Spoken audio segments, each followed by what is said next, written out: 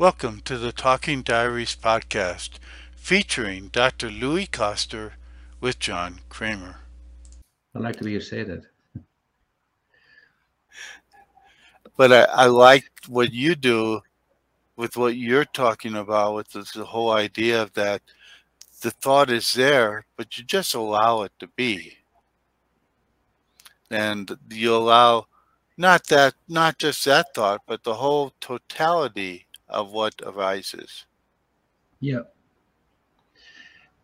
And and also, so this just came up for me while you were speaking, is that when thoughts arise, or to say the simple, when thoughts come up, we always have some kind of an intervention going on. Like either we shy away from them, or there's a resistance, or we have an interaction, and that actually shapes the experience of the thought, but also how it then starts to escalate. And so, truly allowing and letting be for whatever is arising, then then it is exactly as it is.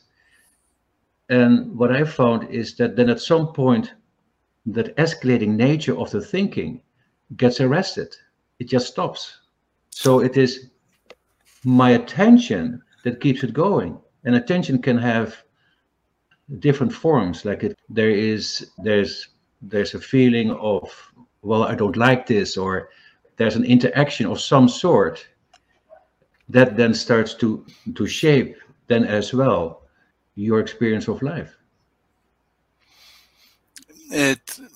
A lot of what happens in that interaction is where you get sort of stuck. Exactly. And that again was, you talk about that in your Talking Diaries sometimes, and you've talked about things that are sort of like that, and then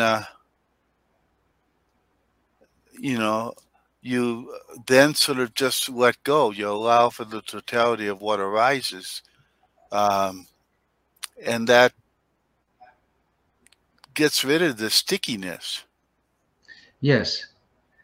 And then at some point, it's like the mind runs out of its course. It has got nothing to chew on. And when that's happening, then there is what we call, there's a peace of mind. Well, actually, there is a sense of peace because there is no longer that engagement with the mind. And we are freed up. The attention that we are is freed up. And what then arises, or then inside of that, what arises is the awareness of being. And that is then immediately recognized as your true reality, or as one's true reality. That is what is real, not the thinking. We don't want any of that thinking. Well, it is interesting, but we take it too seriously, so to speak. Yes, but it's part. I know you talked about it in some part of your diary, that if you fight it, and in fact, in the diary on June 1st, you talked about the demons you were fighting. Literally, the demons you were fighting were the thoughts that you were having. Yes. And by fighting it, you sort of stick with it, and the thought takes over, and that's all there is. Yes. And part of what you said is that you were saying it. True liberation was to be found when you found that the demon never existed. Exactly. So what we often call demons, or to speak from my own experience, when I was a young person, I had a stammer. And that was not so much the problem, but the problem was how people were talking about it.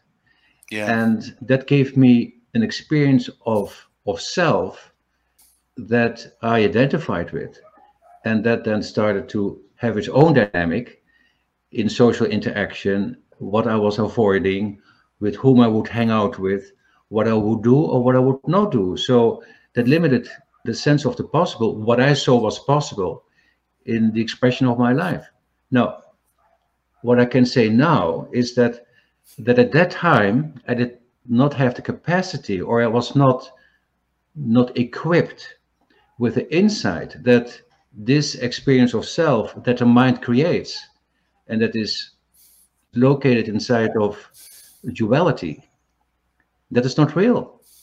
That sense of self, or the personal self, as you might call it, doesn't exist. It is an illusion. It is an appearance that we take for reality. It's just an idea. But where the problem arises is that when you get into it and you start to converse from that experience, and then you build a story, then that becomes your reality. And so it's all made up, basically. It's not real. And so you could say that the personal self that we tend to construct in our narrative, that is not real. It's an illusion. And there is merit in realizing that, because if there is not the awareness that that is in fact just an idea, it is not reality, then that is what determines our actions, it determines our choices, and it shapes the experience that we have both of ourselves and life. And it is not necessary. And that is what I see is the possibility of this conversation.